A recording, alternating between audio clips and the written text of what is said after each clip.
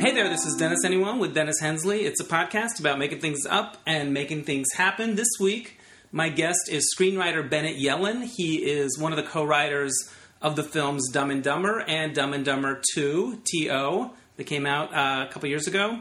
And he's got amazing Hollywood stories. I could have talked to him all day, so that's going to be good. But before we get to that, I want to encourage you to go to DennisAnyone.net. There you can see photos that go with some of the podcasts. The bike tour guy in Berlin that I posted a few weeks ago, I posted a bunch of pictures from the tour, so you can see what we were talking about, what things look like.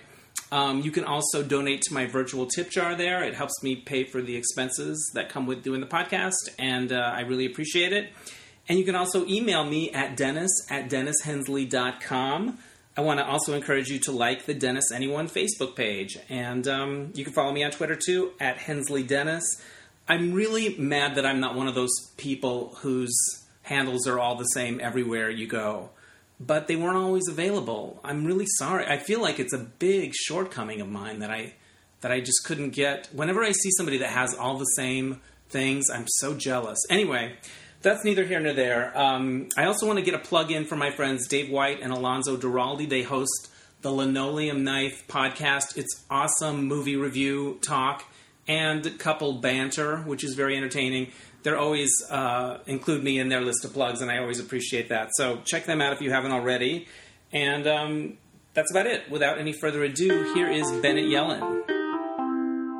Okay, I am here in my own home with this week's podcast guest, Bennett Yellen, screenwriter. Credits include Dumb and Dumber 2, and there was one in the middle, right? That there was, but I didn't have anything to do with that. You had nothing to do with it.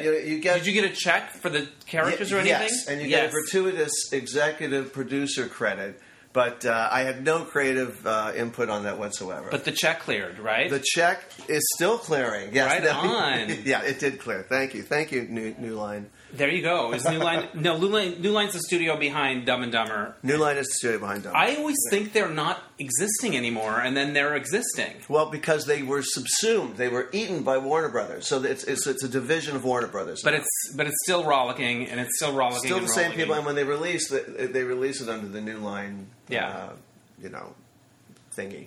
So how long have you lived in L.A.?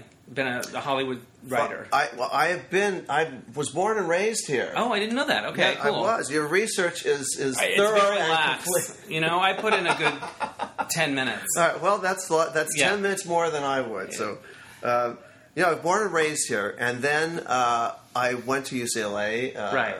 And then I went to graduate school at the University of Massachusetts in Amherst, and met Peter Farrelly my first day of graduate school. We became friends. Which one's the older, Bobby or Peter?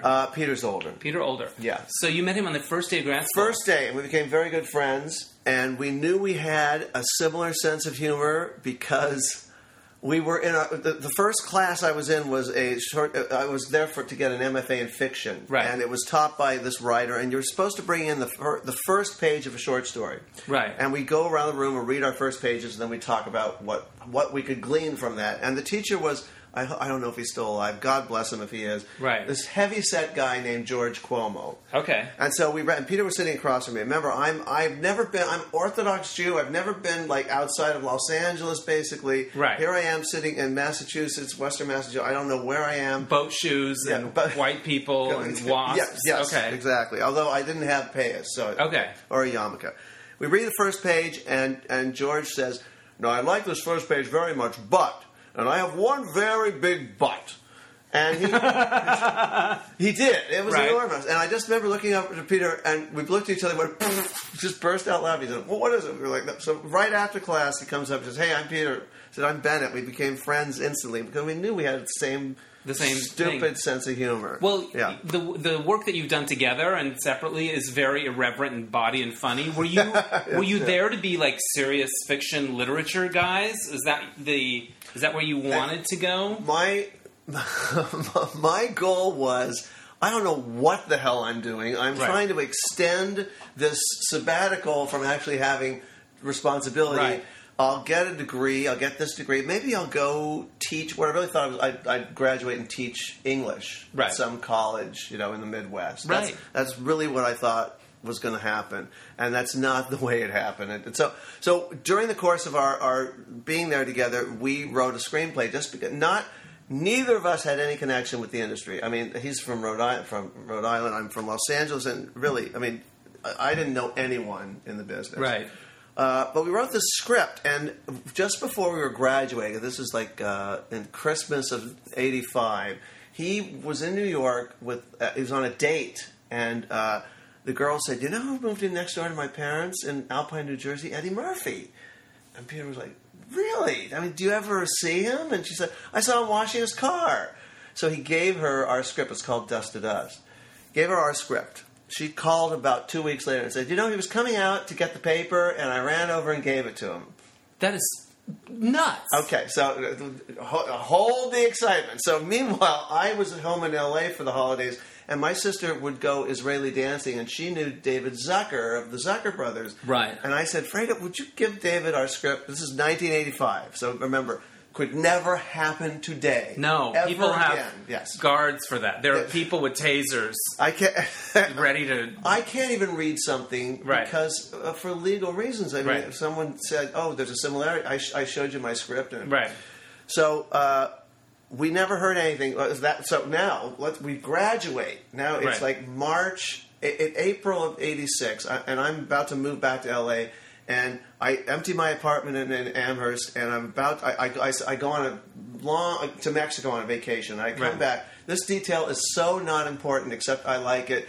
I come back. I have Montezuma's Revenge. I come back in the middle, and I grab my mail, and I'm sitting there on the toilet. I cannot get off the toilet. I'm going through all the mail, and here's a letter from my dad, and I open it up, and it's the calendar section of the LA Times, and this is the opening line. It says, it was all about Eddie Murphy. What's he going to do next? Because he had done Beverly Hills Cop, and he was like, this was May of '86. He couldn't have been the height of Murphy. Right, the height of Murphy. Yeah. And it said Eddie Murphy was looking out the window of his Alpine, New Jersey home when he saw his neighbor coming across the street with a script in. It said his hand. So the neighbor gave him the script, Dust to Dust. Murphy read it, loved it, and now.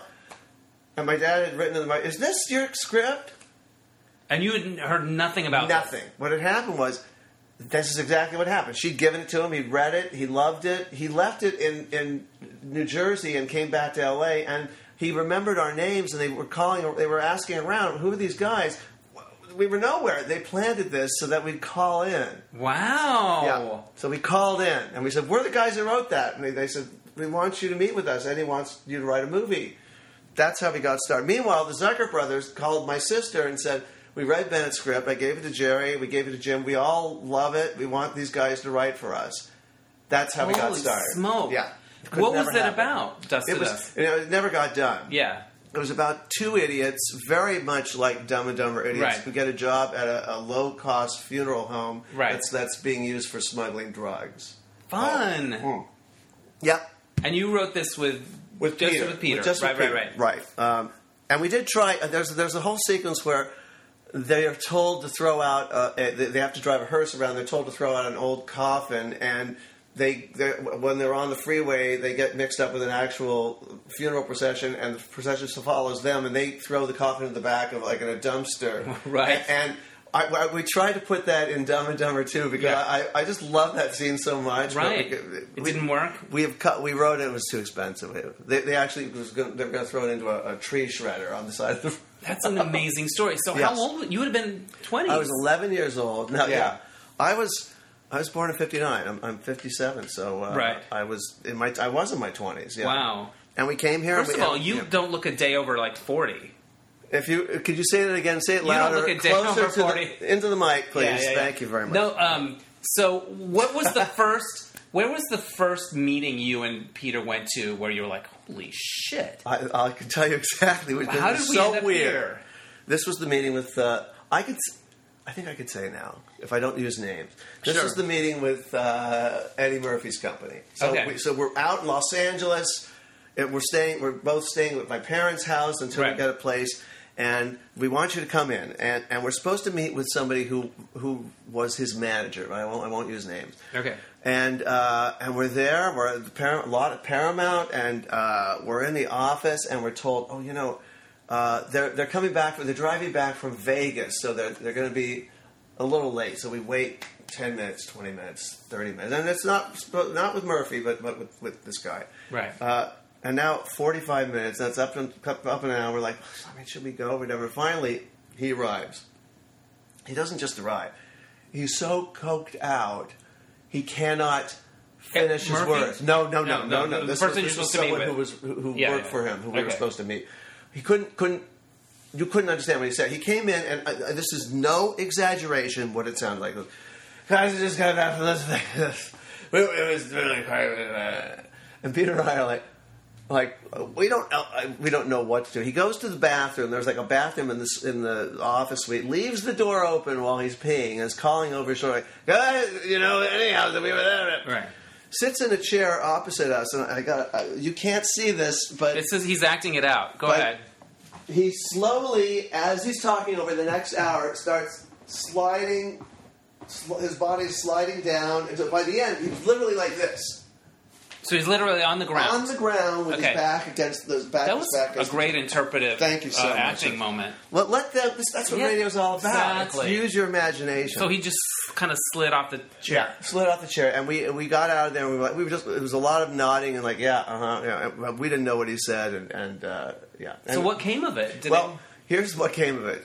Here they wanted Eddie Murphy to star in movies for the rest of his life. And what he wanted, he said, I want you to write a modern-day Robin Hood story.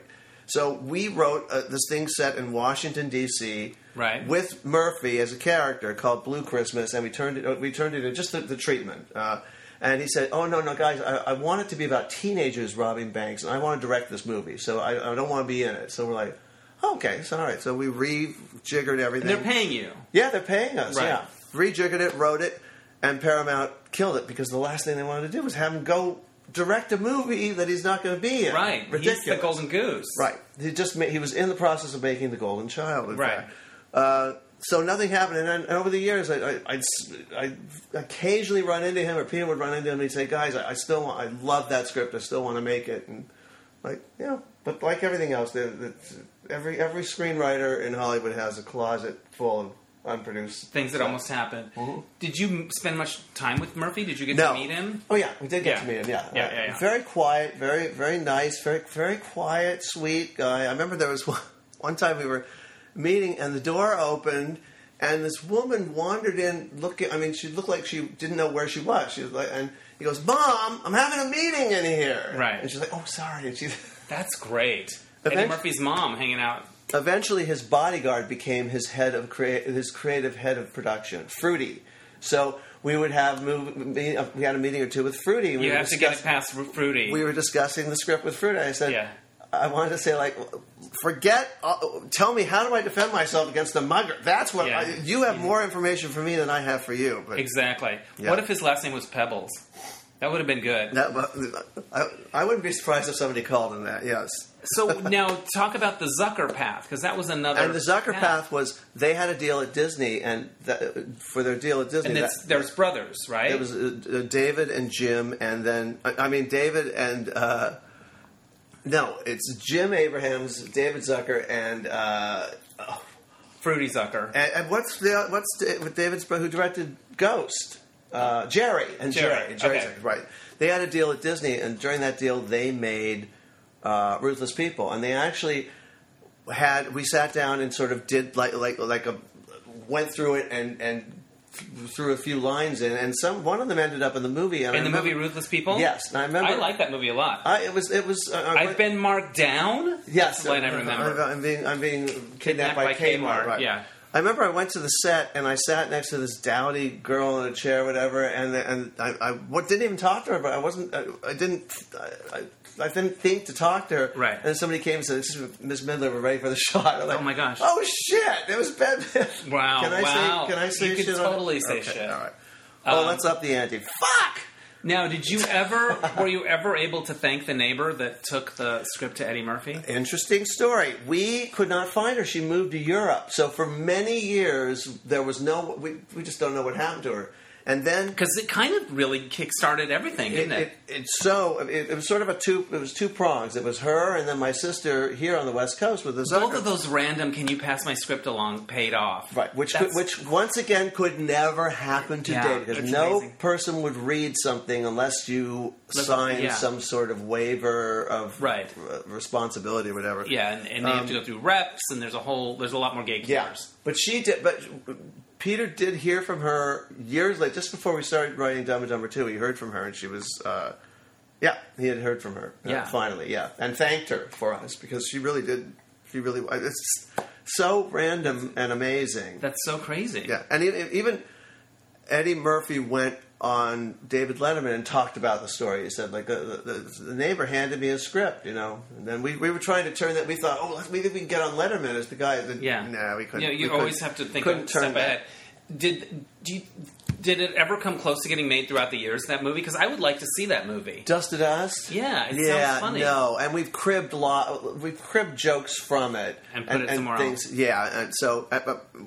It doesn't, and also movie scripts, even scripts that were funny, they do age, and change. Comedy ages too in some respects. Like I really thought that Dumb and Dumber 2 was we had it was the same thing just done 19 years later, but a lot of people who loved Dumb and Dumber hated it and were very specific about why they hated it, and they're like, wait a minute, we kind of know the characters. Like they were and that's just what happens. They wanted the same thing, but they didn't want the same thing. They wanted the same thing, but I think when they saw the same thing, they recognized that maybe I don't know why they didn't like it. I have a feeling that and hope that with time they'll come back to it and look at it and they'll appreciate it because it was done with such love and it's like the whole La La Land. Where I don't think they sat there and said, we're going to make a movie that's going to be all white people and like, no, all the criticism that's lobbied against La La Land, they just were enthusiastic about musicals. They wanted to make a movie, and they made this wonderful movie. My friends Dave and Alonzo have the Linoleum Knife podcast, and they were having this debate, and Dave was sort of coming from the place like they should have been aware. And I'm like, this movie wasn't the big movie. This was a movie that was an underdog story that nobody ever wanted to make. And in other words, they weren't coming from this place of like, we're the movie of the year, and we should have known better. We're like, we're trying to make something that nobody wants to make, and we're going to see if they'll even let us. It's interesting to hear because I know Dave knows this because I know the guys, and that. They're not thinking that when they're creating a movie. Right. Nobody's taking into account this is going to be a success, and then people are going to think this and that about it. And this is what the think pieces are all going to be about. You can't be that foreseeing, if that's an actual word. I think you have just too many other things to deal with. Just concentrate on the movie, and so that's what it drives me. That's the people, but that's when it's out there, when it goes through the door out of the factory. Yeah. It's done. I mean, you don't have any. It's that people can do and say and think whatever they want about it, and they have a right to. I mean, it's a product. Yeah, and it means that it connected on some level. Like it touched some nerve, and it exists, and it means something. But there are so many horrible movies during this is what I said this last year. I say it every year. Actually, I say I don't like the Academy Awards, and the reason I don't is don't get me started. That'd be the name if I had a podcast. Right. And it's so hard to make a movie, and then it's really hard to make a good one. And any good movie should be celebrated rather than organized, categorized. I don't know how something can be the best picture but not win the best screenplay. Or it doesn't make sense to me. So, and the Academy Awards were created to. First of all, it was just a self-congratulatory. Let's all get together and have some chicken cordon bleu once a year. But then it became a way to wring more box office out of movies that have been released already. It's a big commercial. It's a big commercial. Yeah. So to take it so seriously that people are ready to go to war over whether Moonlight should have won or when they're both. To me, they were both wonderful movies. They were both my favorites of the year. So it was. I got to see them both win the Oscar. Yeah, one didn't get to keep it. So you met Peter in college. When did you first work with the brothers together, Bobby and Peter? Well, Bobby was going to business school at Brown, and he was very funny too. And we would, at a certain point, we would say, "Hey, Bobby, read our script and just throw some funny lines in." And he always did. They were always funny. And at one point, Peter came to me. We were writing Dragnet 2. There was going to be a sequel to Dragnet for Universal, and he said, "Can Bobby join the group?" And I was like, "He's always contributed. He's always been productive. Absolutely." So from that point on, yeah, and it's really weird. Like my memory of us working together, but we'll probably get into this. It has a lot to do with other things going on in my life at the time. My memory is that I would sit at the computer, they'd be next to me. I was always the typist, and somehow like we weren't. Nobody was saying specifically. It was a hive mind. So what I put down, unless they objected to it, it was somehow, I don't know how, but I put down something that represented all of us thinking together. Right. It's kind of odd. It's a weird way to work. But whereas the way I write with my writing partner now, I'll do my part of it. He'll do his part of it. We'll trade them off, and then blend it. And it's a different process. It's a completely different process. Who's your writing partner now?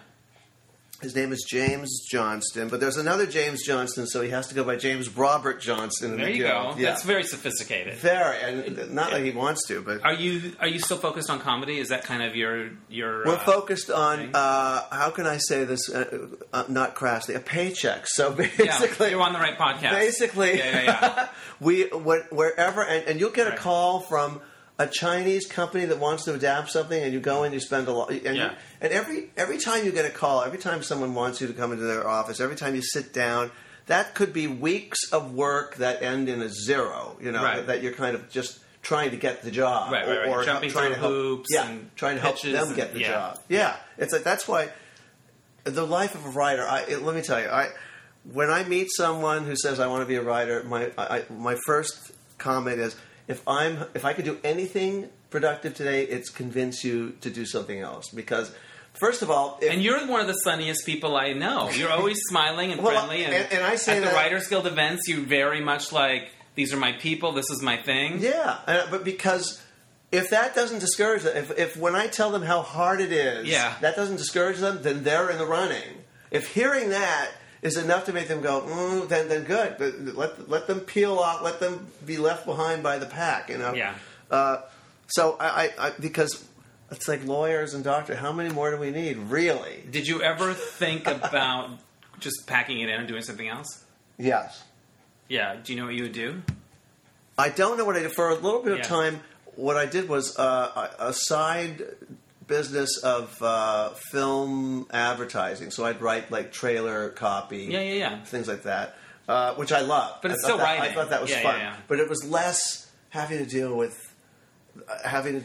the awfulness of executives and notes, and it's less of that in the a lot less. Yeah. A lot less. Like almost like it felt like they were deferring to me a lot of the time. Yeah, I just had a promo writing gig. Yeah. That was delicious. Yeah. You know the difference. Yeah. Yes. It was like I kept waiting for they liked the work and the money was reasonable, and I was like, I just kept waiting for something to go south. It was a little bit too good to be true on how it went. Yeah. Now it's done.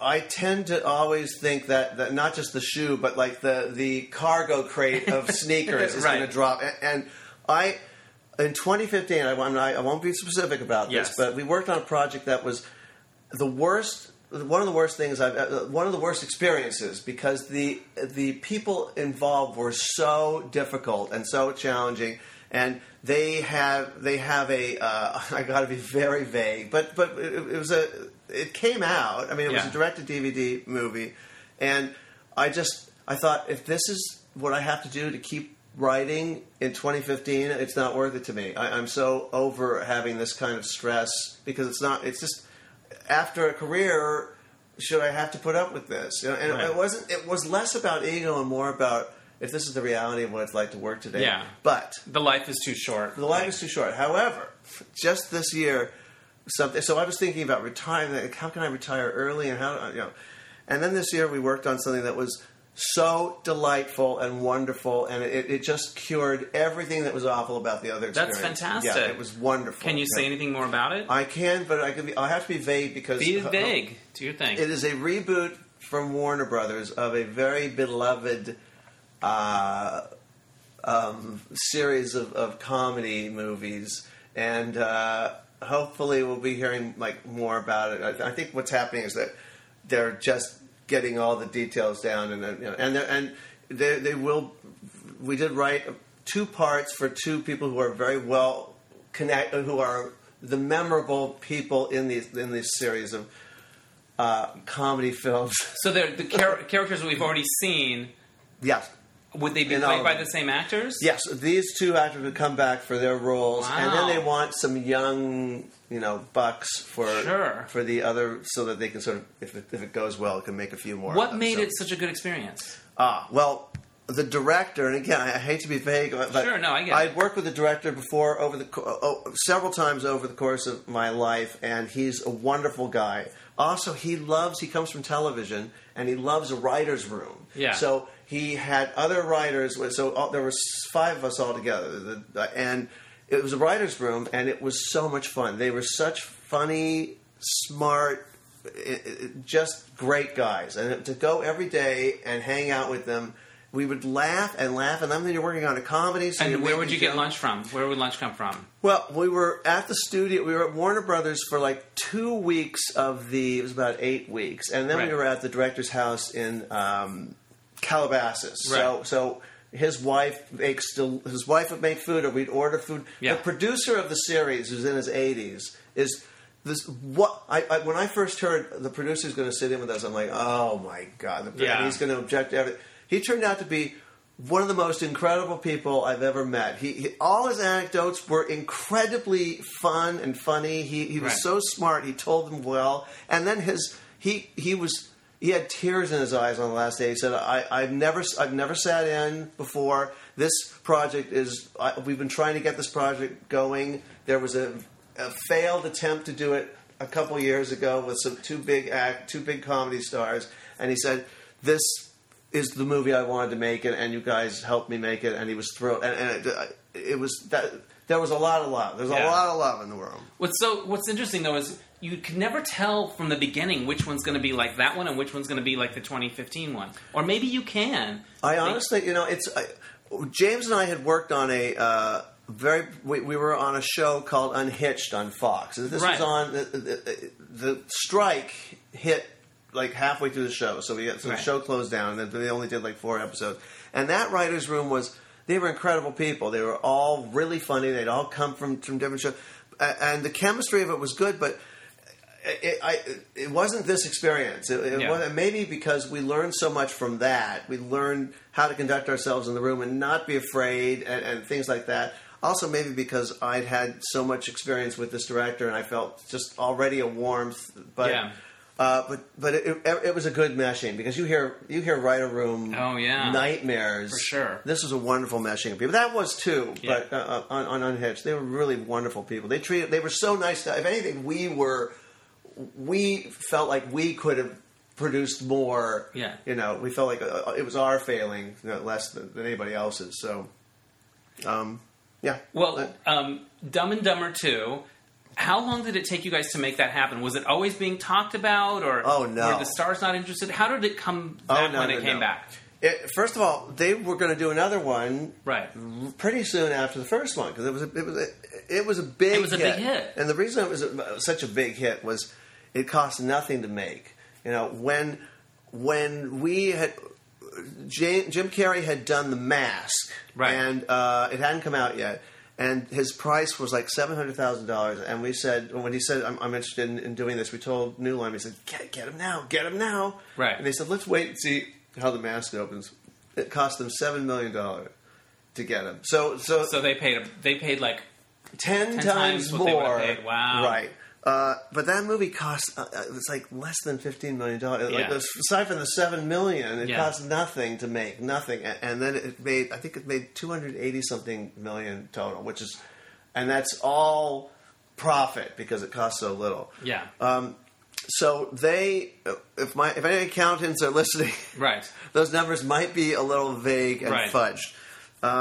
They wanted to do another one right away, and I cannot remember what happened, but I think New Line might have balked at wanting to pay them the amount. So they said, well, we were thinking maybe doing a prequel, right, where they're in high school, and they said, you guys want to do that? We said, it doesn't make sense. I mean, they're adults who act like kids. They're not kids who act like kids. It's only funny when they're like adults who act like high school students. Right. So we said no. And then I think they went to Trey Parker and Matt Stone, right, who took up the mantle, and they started working on it, and then they decided that they couldn't do it. And they literally, to my shock, and because this is a very wonderful, they said, we can't do this, and they gave them money back. They could have kept it. They gave the money back. That's what kind of guys they are. That's cool. Yeah. So it languished until finally at New Line somebody brought it up again, and then one of the guys who was the co-head of New Line, I'm sorry, I forgot his name. No worries. Decided he was going to take a stab at it, and he wrote it, and that's when it got sort of. That was the that was the Dumb and Dumberer. Yeah. What was that like when it was out there? How did it feel? You see the posters and stuff. I was like, I wish that I'd had some creative involvement in it, because I didn't know. I don't remember at what point I read a script. I think I read a script afterwards. And then when I went to see it, or maybe I read one just before it came out. But I just felt like, okay, you know what? It feels like a child of yours who's maybe gets involved with drugs and you don't know what to do. Exactly. What can you do? Exactly. I mean, you got to let them do their thing. What? Maybe they'll come back. Exactly. Right. You can't change them. It's not in your. You can. Yeah. No. That's you've got to do that. That philosophy I employ a lot. You let them do. Just go. What was it like to get back together with the original team and make Dumb and Dumber 2? Which I love that it's called T.O. Yes, it was. It was a blast. It was fantastic. It was like. Did it feel like a long time had passed, or not that long, or? It felt like a long time had passed in the sense that when we sat down and said, "Let's talk," like we all watched the movie together again. We said, "Oh God, that's actually funny." Should I sit up close? You're good. But we were all. I mean, we've known each other for years, and we've kept in touch and everything. So that part wasn't. That was not a problem, or that wasn't an issue of like getting back into a rhythm or anything. It was thrilling to sit down and talk and chat, and it took a while for the script to get written and for it to happen because all sorts of complications happened. But when we were the actual process of writing it was wonderful. Peter likes to write while driving. He likes to drive across the country. Okay, because he thinks that your mind is you're more creative because you're sort of forced to. There's not a lot of distraction aside from what you're looking at. So we got in a car and we drove to Montana. Like I said, I got so excited. He said, "I have access. I've got access to one friend has a place on Maui." I'm like, "I'm going to Maui to write this movie." Yeah, right. And then he calls me. This is January of 2012. He goes, "We're going to Montana."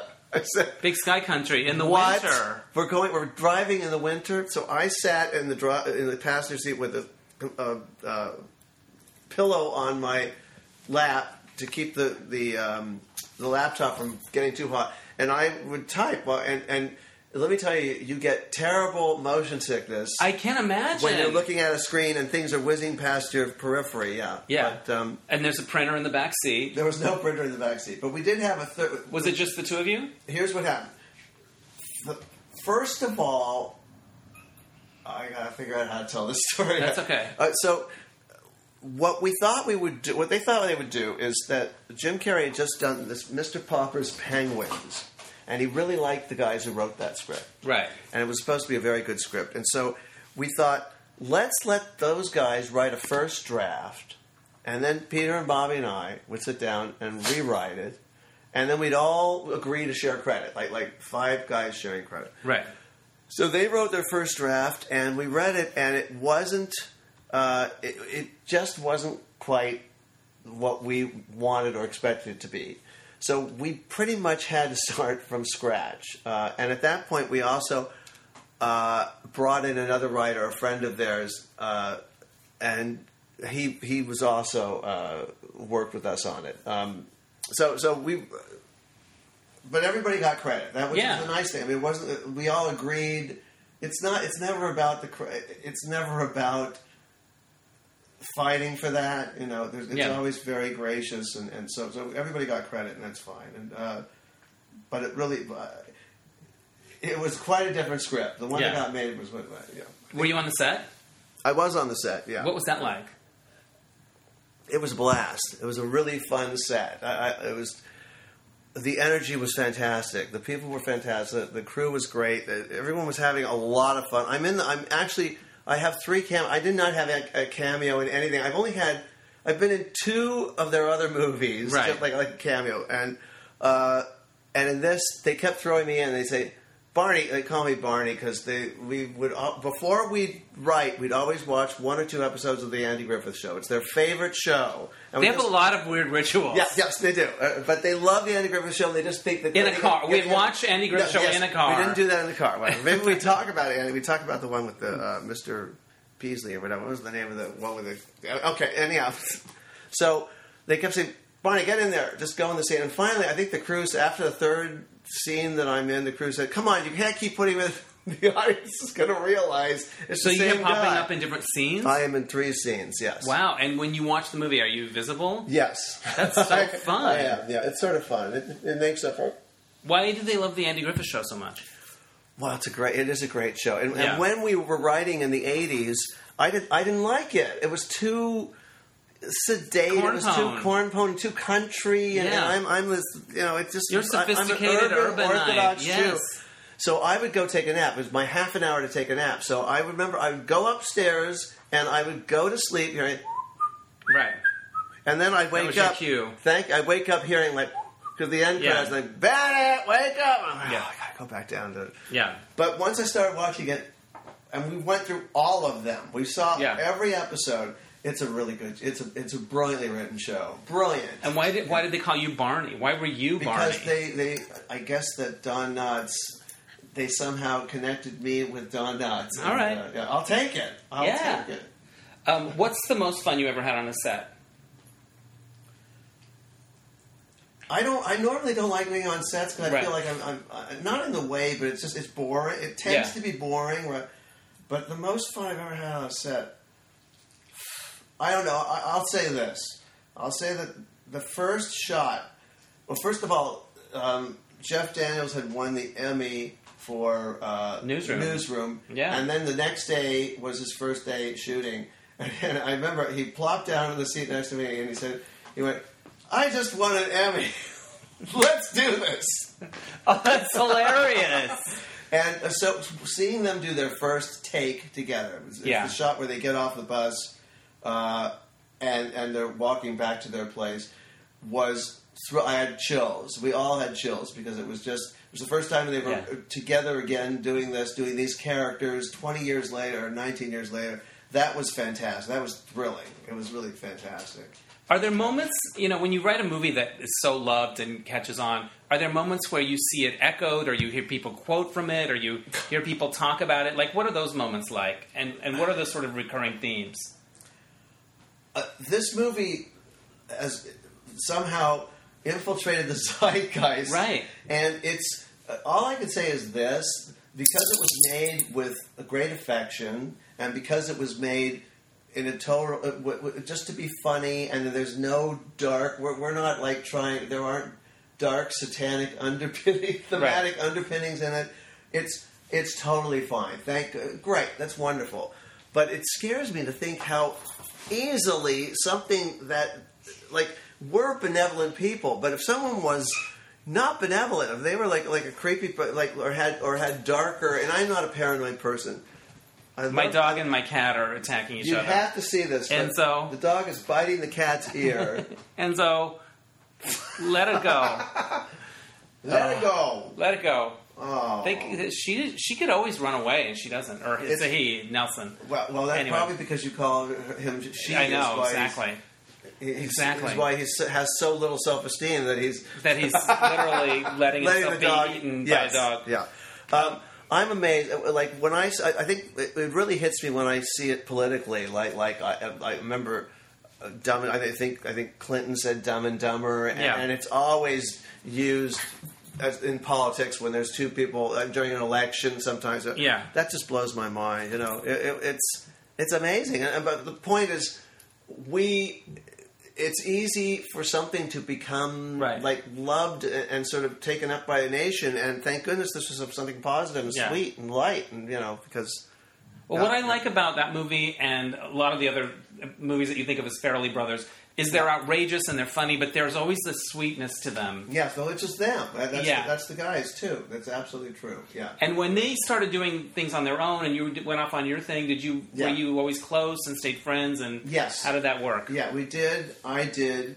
The reason why, and this is worth talking about, the reason why I left the partnership was my choice, and that was because I was very screwed up on drugs. Very screwed up. And I met someone and then just followed this person off into a different path and left the partnership. I mean, like foolishly left the partnership. So the person you met was somebody in your personal life, not a creative partnership? Oh, no. Okay. This could not have been anything more destructive. So it was a romantic relationship. It was romantic, and I had not really had that before because I was so late in coming out. I was late in coming out. You know, again, Orthodox Jewish.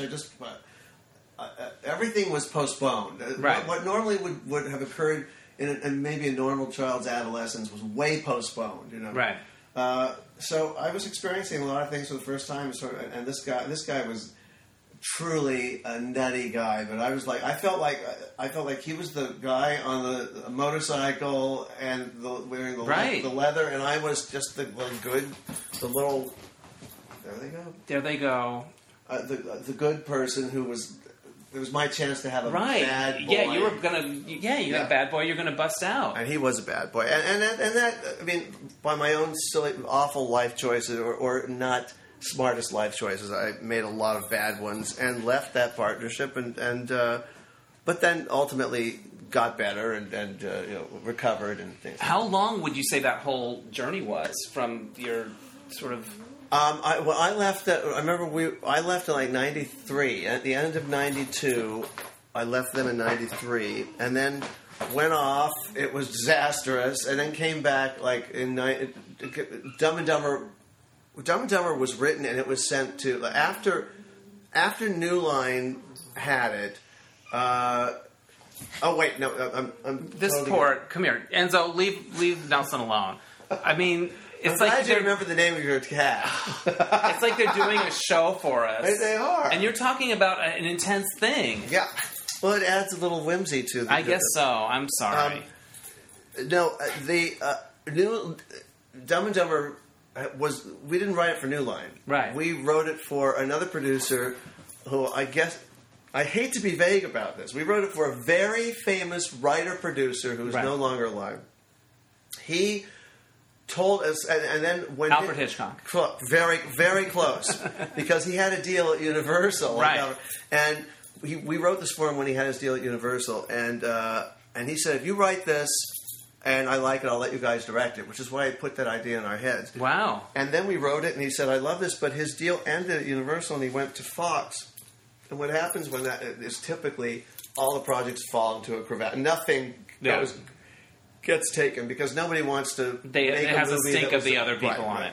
So a couple of years later, we went back to him, and we said, Mr. very famous writer, director of comedies, can we take Dumb and Dumber around? He said, you can, just don't use my name to set it up. Don't say, and that's where, during the time when I had left, we were taking Dumb and Dumber around, trying to set it up, maybe, and trying to set it up with Peter directing it, which is the crazy thing, because Peter hadn't directed a thing. Right. Peter hadn't directed a puppet show, and so New Line, a company called the Motion Picture Corporation, little company in Santa Monica, said, we'll make this, and once they were interested, then New Line kind of got interested too, and then once Jim Carrey came aboard, so all that was happening while I was following this crazy person. So you're living your wild life. I was living the wild life, and then Peter said, look, it looks like Dumb and Dumber is going to happen, so come back. So I came back to L.A., and then, Wow, so when you came back, what kind of shape were you in? Terrible shape. And in fact... So when Dumb and Dumber was happening, when he was getting shot and made and all of this stuff, you were... I was still in terrible shape. I mean, and I sort of stayed away. I went, we shot a lot of it, and we shot on sound stages in Salt Lake City, on the Donnie and Marie sound stages. I hear that the hallways have amazing pictures. Oh, it was Utah, not Salt Lake City, or Provo. Provo, yeah. I wouldn't remember because... It's all kind of vague. Were you super fucked up in the Donnie and Marie studios? I was super fucked up. I don't think, honestly, I don't mean to laugh. Oh, no. But I love the idea of, like, you being that guy there. If there had been a meter that you had to pass through, like, it would have been off the chart. They would have said, how are you still alive? Yeah, I was. Yeah, I was. But I wouldn't say I was... I wasn't while I was on set ever high, but I was hungover certainly.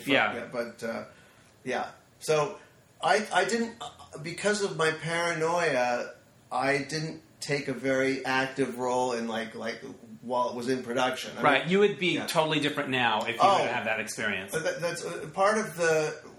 When you recover from these things, you have all these different ways that you recover, and all these different perhaps steps that you might take. Yeah, exactly. And one of them is that you make they say you make an amends. And what my amends to them was, because I did sit down and talk to them.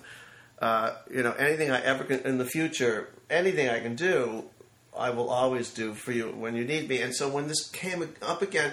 How many times in your life do you have a do-over? Do you actually get that opportunity? I said, I can't believe I have this chance to do this and do it properly and do it responsibly. And be present for it. And I said, I'm going to be there for every single moment that I can, and I did. And that's what made the experience of making it, regardless of the product that came out of it, the experience of making it and knowing that I was able to reverse it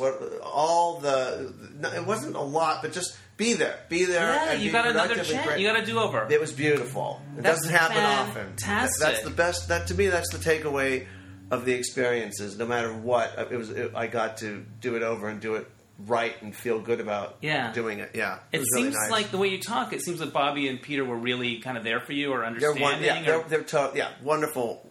Totally. They're good. What brought friends. You out of it? You mean what? What brought you out of your it sounds like you got sober. Or not, I did. I reached a point where it was like I progressed on the fumes of denial that for many, many years, and I think that my lizard brain did something very smart in its desperation. It made me think that I'll be rescued. I'll be rescued by the people who love and care for me, so I don't have to do anything except just hang out. I can just passively hang out and keep doing what I'm doing, and then they'll rescue me. There's a safety net there somehow. Totally, and they'll let me know. They'll let me know if they'll get it. Right, I'll keep a bag packed in the back of the car so that when I walk in and there's I'll keep an eye out for that guy from Intervention. Yeah, don't worry, let's go. I'm packed. And there was a moment I realized where that wasn't going to happen. Wow. That wasn't going to happen. I went, they weren't. Wow. Yeah, it's not that they didn't care, but they just weren't. And they didn't see because I was keeping a distance from them too. I mean, I had all sorts of clever ways of hiding it, and then just keeping a distance so they couldn't see, And that was the moment, and then everything changed. I mean, from that moment, things just. I'm very happy. I'm a happy person now. And you always seem happy when I see you. I'm surprised to hear this story. I didn't know this. They were dark, Dennis. They were dark days. How long was that period? I think probably like from maybe 89 to off and on. There was a little period where I stopped. I was in a relationship too. To 2002. Wow. Yeah. Since 2002, I haven't. That's a big deal. Well, it's a better life. It really is. I love living this way. I do. I have tools to live that make me happy. I have enormous stretches of serenity. I really, really do. That's fantastic. Nice. What surprised you about getting sober? What was different about it than you thought it might be? What was different about it? Well, I remember I was just so blurry-headed about the whole thing, And I just thought, okay, just don't talk, shut up, just sit there and listen, and don't just surrender. I pretty much had surrendered at that point. So and everything you go and they have these framed little things that on the wall, these cute little expressions. I'd say, oh, that is so freaking corny. Yeah. And then I remember that slowly they started to make sense to me. Right. And I'd say, oh, okay, all right. There's just a kind of simple wisdom to it. I think that the wisdom of it, the very simple wisdom of it is what surprised me of it. And because it's so simple, it's so simple. Yeah, those corny things are true, and actually they are. And it's a simple program, and all we have to do is just not fuck it up. Really, kind of like life, I guess. But yeah. When you were still in that period, was it tied to the Hollywood thing, or were you kind of doing your own thing in a different? I was working the whole time with other writing partners. Yeah. I was, and I would sadly, for the 1,000% effort I'd put in, there'd be a trickle of 7% output. You know what I mean? Yeah. It was tough. It was, I'd be up all weekend. I'd come in on Mondays and work, and then we'd have lunch, and I'd fall asleep. My poor partner, who I adore. I've been very lucky. Have you had the same partner? This is a different partner now than Peter and Bobby. This is Mark Stylen, who I wrote with after Peter and Bobby. Nice. All my partners have been incredibly wonderful people. I don't like writing alone. Yeah. I never liked writing alone. I'm pretty sure William Goldman said that it's the loneliest profession in the world, to go into a room and close the door and sit down all by yourself. And it's you write with a partner or partners, and you're laughing all day. Yeah. It's like it's a writer's room. Yeah. You're laughing and laughing, and you get the work done. But it's just hanging out, which is a lot less lonely, and it's a lot more fun. Yeah. I love it. I love to do it that way. What happened to the bad boy? I have not. Here are the two most probable options. It has to be one of these two. He's either incarcerated or underground. Yeah. I mean, he's either dead or he's incarcerated. He was that sort of. And in fact, I didn't even. The name I have for him, because he gave me. I knew him under a fake name the entire time we were together. Oh my gosh. And when I finally got his real name is so bland that I can't possibly find out where he is. Yeah, in other words, there's too many of them on Facebook. His real name is Greg Hancock, I believe. Yeah. I live on Hancock Avenue now, which is ironically. I've lived on Hancock Avenue for 19 years, which is so bizarre. But yeah, I don't know. Who would play him in a movie? What's his name? Who played the Joker in Suicide Squad? Jared Leto. Oh yeah, with the hair. Did he have long hair? He didn't have long hair. Okay. No, but he had that sort of intensity. Yes, that kind of hippie, kind of little hippie. And he had those light blue wolf eyes, which basically say, "Stay the fuck away from me because I am crazy." Eyes. So he didn't. All capitalized. Now, have you ever written about that time or wanted to? No, I never have. No. I mean, I might have put some moment from the experience into something, but generally no. And I don't have much of an interest in. I've written genres. I've written comedy. I've written family. I've written suspense. I've written thriller, like horror, suspense, and thriller. Yeah, I'm all genre, but drama is not something that interests me to write. Really, it really doesn't. I mean, I leave that to the people who do it well. Thing. Right. I find it interesting that you're associated with a really irreverent comedy world. Yes. What's it like to be one of the few, or like the gay guy in the room?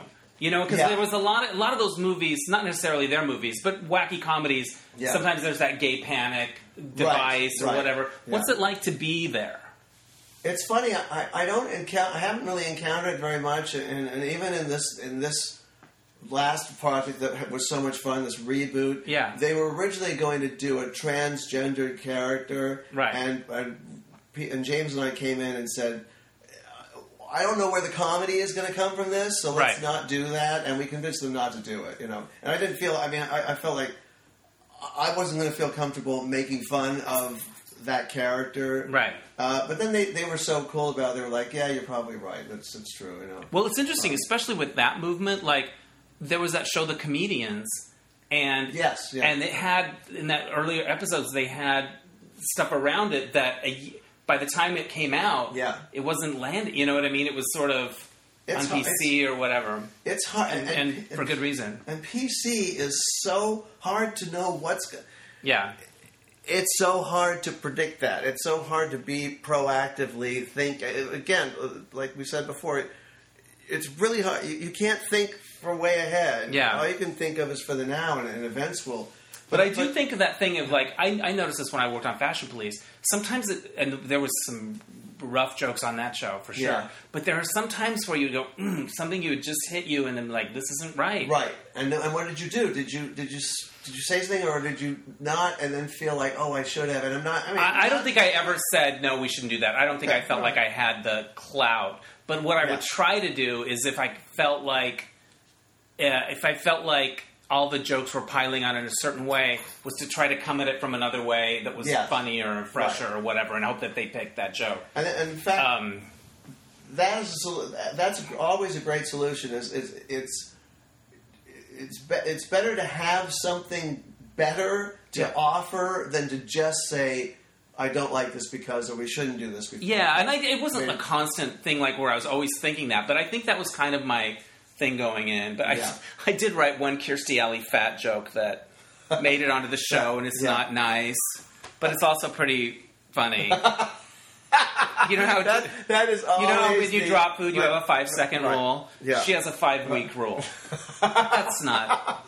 That's a good joke. Thank you. And imagine Joan Rivers selling it. Come on. Oh, please. And then don't forget, Kirstie Alley did Fat Actress, so we have to give her that wide margin of inviting that. But I don't think that my being gay. First of all, I was never like out in the rooms in a writing room anyhow. So I don't think that It was funny because there was a review. There was an article. I can't remember, some magazine recently with Peter and Bobby. It was like 2 years ago. Are we running over? No, we're good.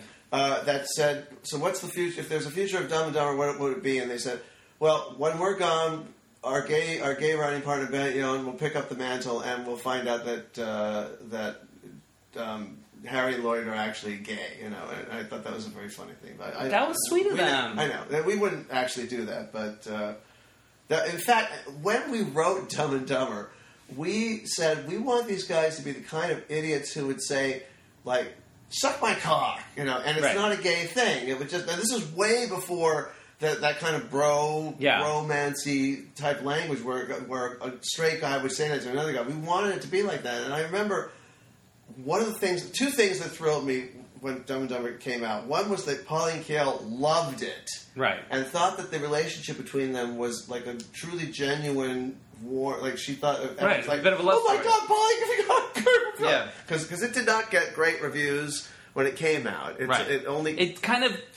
was like one of those movies that found its way a little bit later. It became cultish. Yeah. And the other is that Jeff Daniels got this role in this Clint Eastwood movie, Bloodwork, because he said Clint Eastwood loves Dumb and Dumber. And this was when I'd heard years ago. I mean, that the Clint Eastwood years ago loved Dumb. I said, "Oh my God, Clint Eastwood's good." Because at that point, I'd never heard any celebrity who was a fan of the movie. Right. So it always impressed. It blows my mind when you hear who's a fan of it. Yeah. It's very sweet. Is that? I would think that's the thing that you've worked on where you get the most residual checks. With the most anything. The most everything. The most reference to it, and it never ends. And it comes in into the strangest places. My nephew is interning at Cedars-Sinai, and he says the chief doctor of his unit, it's his favorite movie. Yeah. So when he said. My uncle wrote Dumb and Dumber with the guy. Suddenly, the guy liked my nephew more. It's like it never ends. It's a gift that keeps on giving. Yes, it is. Did you keep any souvenirs from it? I have a shitload. First of all, I have all the reviews. Then I have an enormous standee that's in storage. So I have lots of souvenirs. You have like a cardboard standee of it? Full of both the guys. Yeah, I have hats. I have a lot of souvenirs. Yes, a lot because I collected everything. Yeah, but. It's in a friggin' store that costs me $200 and something a month, which I want to get rid of. There you go. All of that. We're all about downsizing. eBay, hello. I know. you've written on a lot of things that didn't get made. Yeah, if one script could get rediscovered and somebody's like, this is it, we're going to make it. Yeah. Which script would you pick? There's two. I'm going to say two. One that we wrote, which I love this script, so did Bobby, called Mother Knows Best. That we were writing, it was supposed to be like Roseanne Barr, then it was going to be like Jane Fonda and Bridget Fonda. It was about a mom who's a criminal. She gets out of prison, she joins her daughter, and then they take down this boss. And it was a great screenplay. And the other one is something I wrote with my writing partner, Mark Stylen, after Peter and Bobby, called back then it was called Basket Case, about a guy who wins a chance to take a free throw at a halftime at basketball for like $500,000, but you get paired with somebody else, so you both have to say, and the guy's agoraphobic that he gets paired with. And that script, that almost got made twice with Will Ferrell. He was attached, and it was happening, and so things fell out, and that script is just, that, people love that script. People have it. Martin Lawrence attached to it because he loved it so much. And it feels like it still would, it feels like it could still work. What happened was, a few weeks ago, we just took it out and said, let's just tailor it for... Was that with the Farrellys? Or that was your other writing partner? Let's tailor this for Adam Sandler because he has a deal with... Yeah. 4 deals. They make a movie every 3 weeks. He's got a Netflix. He still has 4 movies. And so we did tailor it, and it didn't. They didn't respond to it. So I'm like, okay, but I'm like, let's untailor it for him, and let's take it out again. Melissa McCarthy. There are so many actors now who could do that part. Besides Will Ferrell. I mean, but he always loved it. So that was the biggest regret because of all the complicated things that happened that kept it from... Because it came so close. Oh, it's so How do you roll with that? How do you roll with those disappointments? Oh, gosh. Well, that question, you could ask me that before sobriety and after sobriety. Right. Before sobriety, I would roll with it by getting fucked up. Yeah. What was your thing? Booze? It was coke? meth. Meth. Yeah. The boogeyman, the worst of all. These are all real. I have all you my have your teeth. I do. You look fantastic. Oh. No, honest. You can't see this on the podcast, but he's telling the truth. I just got back from Hawaii. So. Yeah, there you go. But now how I deal with that is you just release. You're like, I can't control. If I can't control it, then how much power do I want to give it? And it just helps to just say, okay. All right, but I do think when I met with a young writer recently that wanted to talk about the business and all of that stuff, and I think fostering resilience in yourself, building that muscle, is more important than almost anything. I think. The experience. I mean. You're either going to grow from the experience, right, or you're going to become a massive resentment, or you're not going to grow. I mean, you're just going to be angry and resentful. And how do you want to feel? I mean, do you want to feel okay, or you want to feel awful all the time? I used to feel so powerless about it, and the powerlessness would my stomach would just be so tight. The moment I know I can't affect it is the moment I can. Really and you're able to let it go. Yes, I can. Yeah, I can. Awesome. For the most part. What are you working on now? You got anything in the shopping around, or we have a. Last year we wrote a spec supernatural thriller, and so there's a director who's interested in doing that, and a producer, and they're sort of scouting locations in. Is it Bulgaria or not Bulgaria, but one of those European countries where it's very cheap to shoot it. Budapest, Hungary. Budapest, really? It started with a B. If you can go to Budapest, go. It's fantastic. Really, I've heard about it. Yeah, sensational. It looks beautiful. It's fabulous. Did they shoot I Spy there? It looks beautiful. They shot Spy with Melissa McCarthy. I Spy, and Spy versus Spy. Yeah, I got to go there while my friend was actually working on Spy. Who? So, Tom Ford. Tom Ford. Yes, I stayed with his place. Yeah. I didn't know that I had no idea that Tom bought this little microphone in Budapest, and I've been doing my podcast like that ever since. Tom, we're looking at your podcast microphone. Yeah. Actually, this morning I sent him an email saying, in Hawaii, I saw Snatched, and there he was in the credits, and I got all excited. I sent him a text after I saw it. I've seen that movie twice. Yes. I laughed my ass off both times. Mm-hmm. And everyone in the audience was laughing. Yeah. The reviews aren't good at all. Nasty. Well, did you enjoy it? I was very mixed about it. I think you enjoyed it more than I did. I just had fun. I don't think it was. I love her. Yeah. I like both of them a lot. Yeah. So it's just nice to see them together. Yeah. And also I come from the perspective of the script had to have been good when it started. So whatever the result of the movie is whatever the fall off of complications in the making of it that it finally gets, because no one starts a movie with a bad.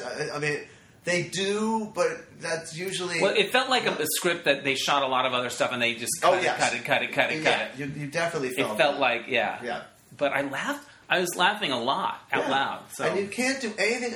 Talk about powerless. Yeah. You can't do anything about reviews, and you can't do anything about the public's opinion, and you can't do anything. But you saved all of the ones for Dumb and Dumber. I did because it was so exciting, and in fact. But weren't they sort of mixed, you said? They were. My mom had only one review on the refrigerator, and it was a review that said, "The writers' mothers should be ashamed." That's amazing.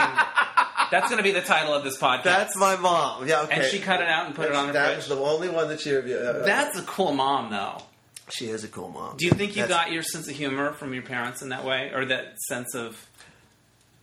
Here's the weird thing. I was always funny. Yeah. It was always my defense and my everything, my offense and my defense. So I was the really funny one.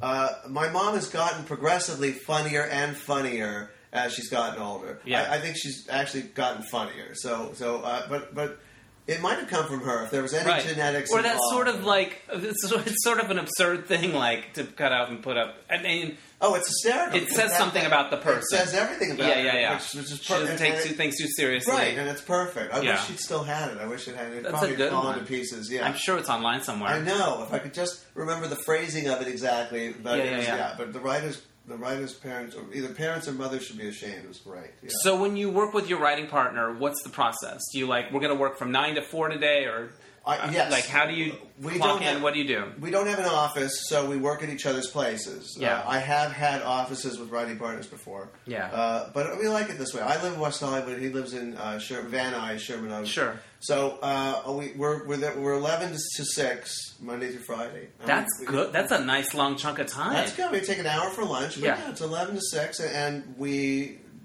always Monday through Friday. You'll have meetings. You got to go to. Depending where the meetings are, that's the day where we're going to work. But you treat it like this is my job, even when I'm not. You know what I mean? Absolutely. Like when you're developing or whatever. Yes. What's your biggest distraction during the day?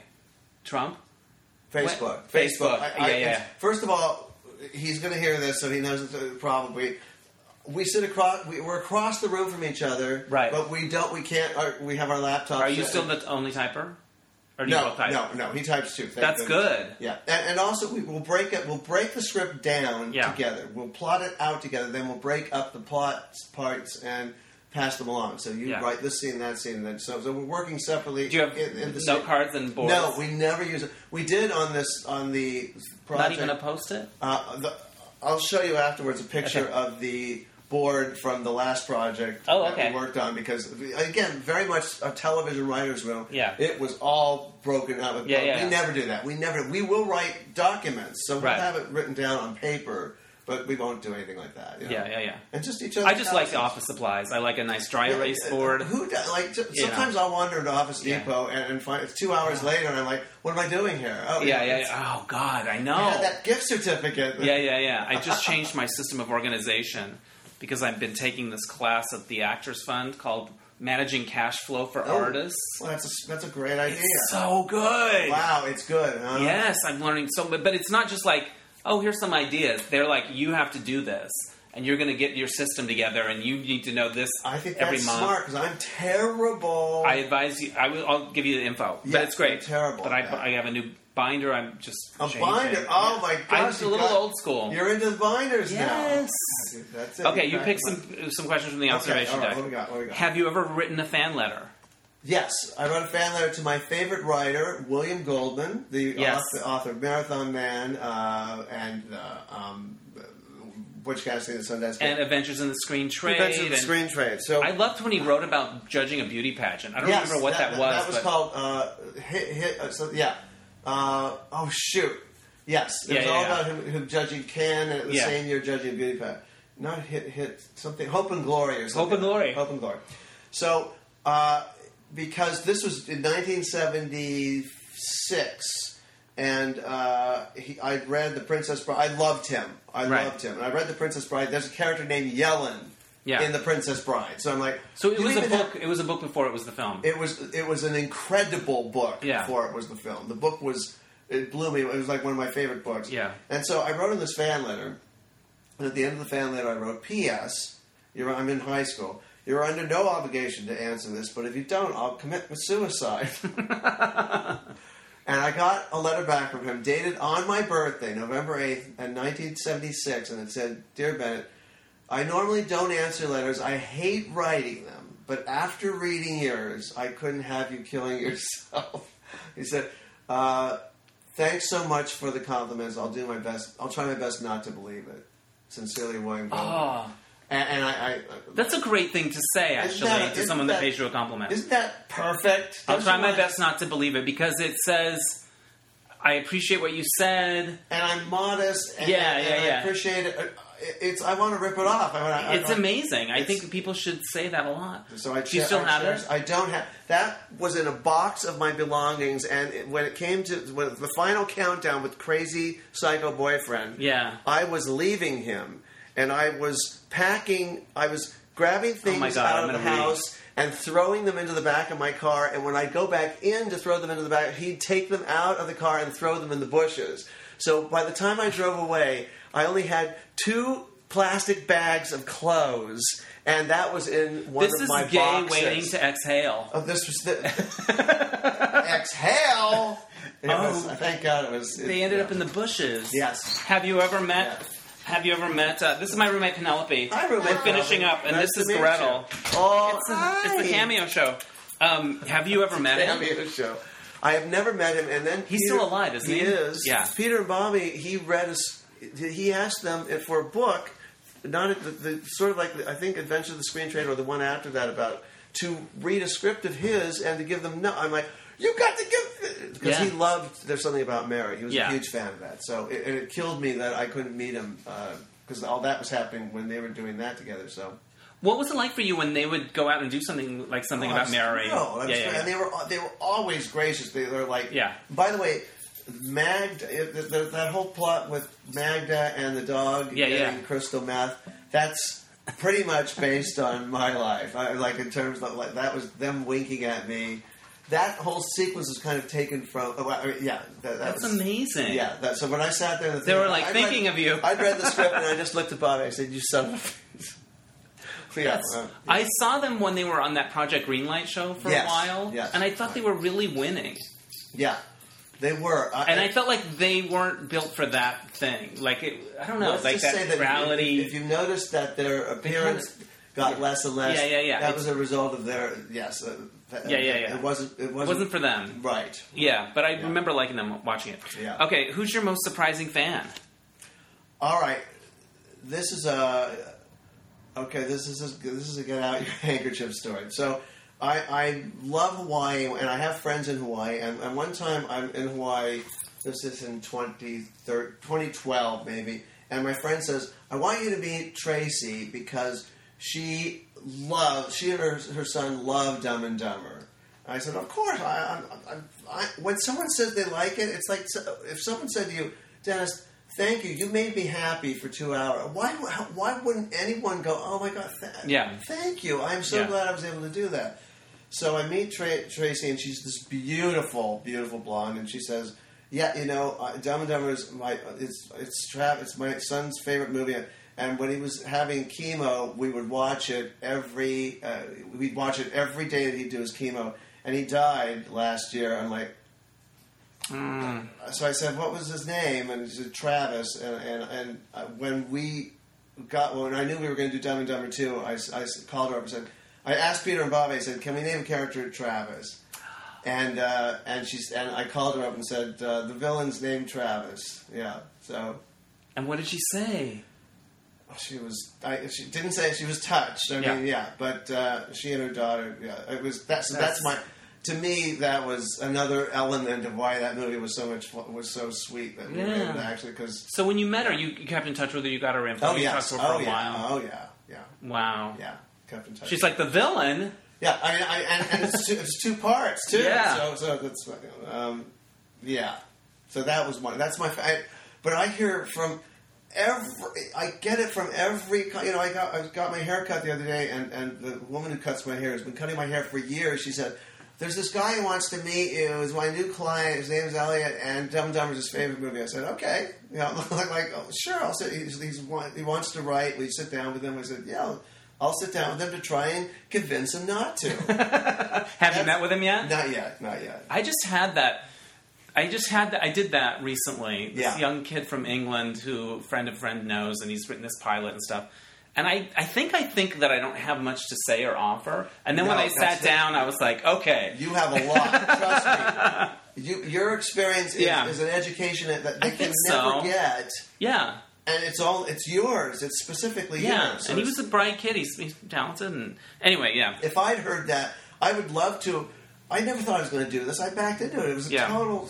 I fantasized about it as a kid. I said I want to write movies, and I love movies. But I never thought I don't have any connection. We don't know anybody. I didn't think it was going to happen. If I had gotten advice, that would have probably helped, maybe, or hurt. Who knows? Yeah. You also picked this question: are you a good flirt? That made me laugh. I am the worst because I am so dense. I am so dense about knowing when someone is interested. So I don't know when. I don't know when that light is green or yellow or red. I don't even see a light. I'm just like, and so I don't. Oh, we're going after. Somebody's out there. Yeah. So I'm horrible. I'm a terrible flirt. However, once I am aware that someone's interested, then I go to pieces. So it's one extreme or the other. Right. It's bad in all variations of the form. Yes, I'm terrible. But then once I'm relaxed, I like people. I like to talk. I may talk too much, but I like to ask questions of people. Right. You're asking all the questions today, but everyone's a story to me. Everyone's like a book on a shelf. So I want to get someone's story, and I ask. So I like a social situation. I'm a social creature. You're a social creature. I like a social situation. I do, and then I can also be uncomfortable and quiet, kind of clam up too. But. You talked about being a kid and wanting to write movies, maybe. What were the movies that really turned you on as a kid? Everything. We had a TV, so I'd watch. The family together, we would watch musicals together. Those are the ones we'd sit down and watch The Sound of Music, and The King and I, and even The Singing Nun, which was horrible. But as a kid, I didn't think it was horrible. And so I loved musicals, but I loved everything. I loved comedy. I loved horror. I liked everything. That box was like the door to imagination for me. So it was more watching things on television than going to the cinema. Oh, I loved going to the cinema. I loved going to the theater too. And I remember my parents taking me to see My Fair Lady at the Egyptian Theater. Wow. Yeah. And I also remember, and this is just ridiculous, my sister's taking me to see Bonnie and Clyde. We're talking. I'm 8 years old. It's so violent. Dennis, the ending of that movie was so horrifying to me. I've never forgotten. I was like, what? I was shocked. An 8-year-old kid seeing that in 1967. Come on. Yeah. My parents were my Orthodox Jewish parents let their son go see that. That's great.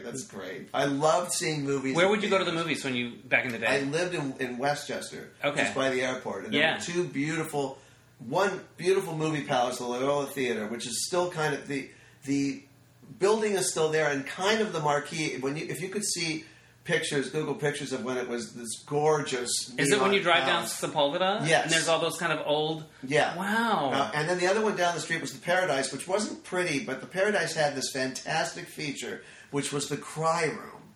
Do you know what the Cry Room is? Well, we had one in a church when I grew up. It was a Mormon church. It was where you take your babies if they were crying. That's right. During church. In the back, but did it have a big window? It had a window. So you could watch what was going. That was the Cry Room of the Paradise. Right? Yeah. It was big, and they pipe in the sound, and also we were on a hill on Sepulveda. We lived on literally our address was Sepulveda, and we were on a hill, which is now Howard Hughes. There's all Howard Hughes Parkway. That was a field, and at the end of the field was the Centinela Drive-In. So we had a telescope, so I'd watch movies at the Centinela Drive-In for free, although you couldn't see the house. I remember watching The Maltese Bippy, which was... I've never heard of that movie. This was the only movie that Rhoda Martin made. Oh my gosh! In 1968, when the show was a huge. Yeah, You Bet Your Bippy, right? Yeah, You Bet Your Sweet Bippy. Wow. So I'm going to the drive-in tonight. Actually, where are you going? Well, it's the Electric Dusk Drive-in.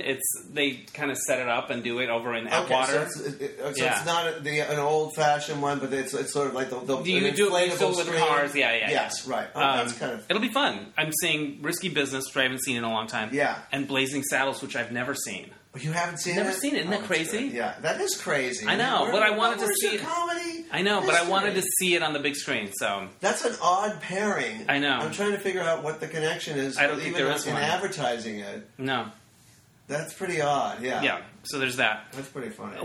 Do you remember when you came out and started going out? Was there a club scene? I always like to know what LA was like before I moved here. Well, I was going to UCLA as an undergraduate. Yeah. And I was living at home. And I was going to West Hollywood. I was going on Melrose. There was a place called One. I was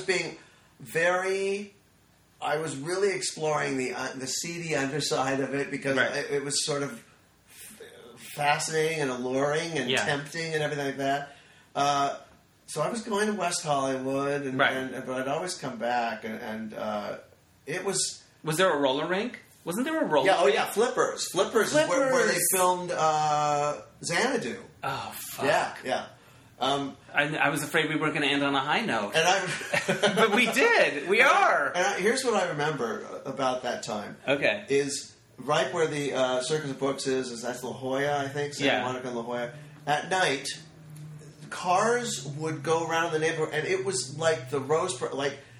It was one car after another car after another car after another, and slowly moving through that, and people were walking around, cruising. It was insanity. You could drive all up and down those streets, and those probably like from Crescent Heights to probably Harper, and it was just craziness. And that's where I got my education. On the streets. I love it. John Reschi. All right. Thank you for putting up with Enzo and the cat fight and everything else. This was one of the more exciting podcasts. Good. I'm glad. Unexpected. There was fighting. There was cameos. And new animals. Are you on any social media that you want to plug? No. No. I do have. I am on Twitter, but it drives me nuts to get a notification that somebody I'm following is. So you're out. Drives me nuts. I'm not on Instagram. No. I wish I could promote the upcoming reboot, but by the time I don't know when you're going to post this. It might be announced. I'll post it in a few weeks. If it gets announced, when it gets announced, I'll let you know. Okay, because the director said within 10 days we should know. Oh, that's exciting! Yeah. Congrats on that. Yeah, thank you. It was a blast. Yeah. It was a blast. It was so much fun. So it was this. Okay, last question. Yes. You talked about writing being a rough road and all of that stuff. Why? What's the thing about it that you love? Why do you do it? It's an expression of me. It's not just an expression of me. I get to express something, and it takes flight, and then it actually has gravity, and then other people can enjoy. I mean, I do it because I want other people to have an experience. I mean, hopefully a positive one. I mean, I've done horror before, and I know that's hard to say, oh gee, I hope you're scared, but it's some sort of intense experience. I've never really been asked that before, but I think it's just I'm so lucky that I get to do it. It's such an unbelievable plus that it's happened, that I have this opportunity, that I'm just I want to entertain people. I want people to enjoy themselves, and to have that, to be given that opportunity is extraordinary for me, So, and I'll do it as long as someone lets me. I can't believe I'm still working. I mean, I thought the lifespan of a writer in Hollywood was, short. I mean, the career span. So I can't believe I've been doing this successfully since 1986. But someone's being very kind to me, and who knows? That's awesome. Well, It's been a pleasure to talk to you. Thank you. All right. Thank you, Dennis. Thank you so much for doing this. And I hope we don't get sued. We're done. I know, right? Who would have sued us? I know. Okay, bye. All right, how fun was Bennett Yellen? He had so many good stories. I could have talked to him all day. Okay. So this happened. I went to this thing called the Electric Dusk Drive-In with some friends over the weekend. It's a pop-up drive-in situation, and it's located in Los Feliz, Atwater Village area.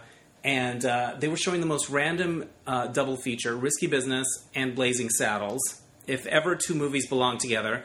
Anyway, I'd never seen Blazing Saddles before, so I was very curious to see it on the big screen. And first of all, the first 2 minutes, there's so much un-PC stuff going on. You're like, this movie would never get made today. And I hear them talking about wanting to make a musical. I don't even know if that could happen. But I had some laughs. I loved Madeline Kahn's song. I loved when Dom DeLuise said, "Watch me, faggots." I think that should go on a T-shirt. But the funniest part was halfway through Blazing Saddles, the generator to the whole place went off. So we lost all power, and this inflatable screen started folding, and my friend Danny and I could have been crushed to death by a screen. We could have been killed by Blazing Saddles, literally. And that would have been kind of an okay way to go. But they got it fixed, and all was well, and we made it. And I did enjoy the part at the end where they kind of kept bursting into other film sets and running down back lots. And spoiler alert. Anyway, I was glad I got to see something that had been on my list for a long time. Although I will say, I think I had heard so much about the fart scene that I was a little like, oh, that's it?